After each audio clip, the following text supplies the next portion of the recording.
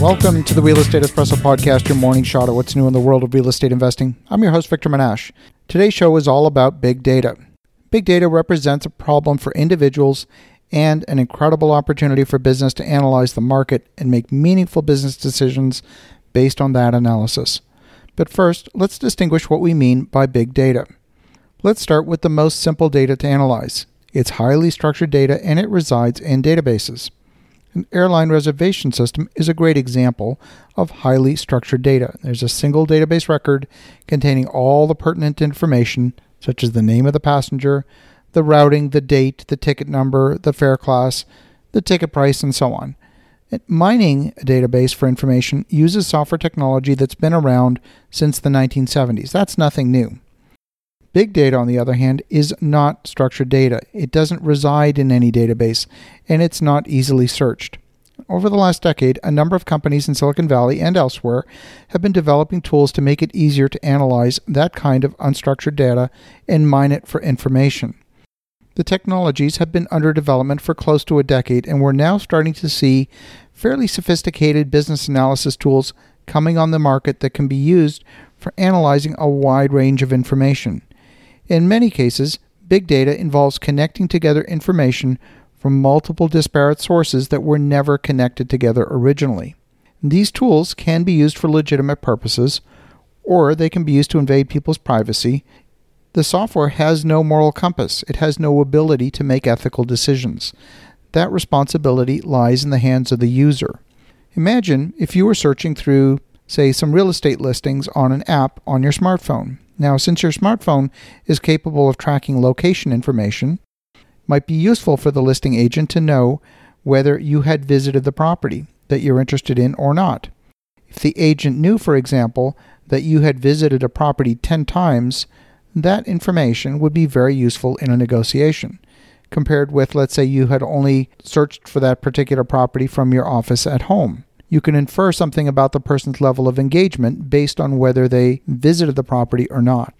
Yahoo recently has come under fire for scanning personal emails for over 200 million email account holders and using that information to provide targeted advertising to the users of their mail system. This is a practice that Google discontinued about a year ago, and Microsoft has said it never used email data for advertising. The U.S. tech industry has largely declared it off limits to scan emails for information to sell to advertisers, but Yahoo still sees the practice as a potential goldmine. It's well understood that browser history has been mined for advertising for quite some time. Now, Facebook has been connecting location information to every single message sent in Facebook Messenger. Now, they claim to have discontinued this practice in 2015, but remember, they themselves still have access to that information, even if that information isn't being transmitted to the end user. All kinds of applications, including gaming apps, are selling location information to third parties. I'll give you some examples of things that I consider to be a little problematic. Venmo is a very popular payments processing application. It's a part payment software, part social media. It enables you to share, for example, a dinner bill at a restaurant with your friends who happen to be with you for dinner. The problem is that your payment history and your location information is available for anyone to harvest. A recent study by the FTC showed that almost all of the top 100 Apple and Android apps share an extraordinary amount of data with third parties. There's an iOS game called Fruit Ninja. Did you know that this app sends medically related search terms to Amazon, and then it sends your username, name, and email address to Apple, and your location information to Ziggy.com and Beinto.com.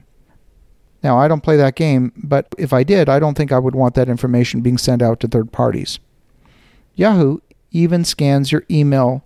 They scan your email for receipts in your inbox, and those receipts are actual proof that an ad campaign convinced you to buy a product.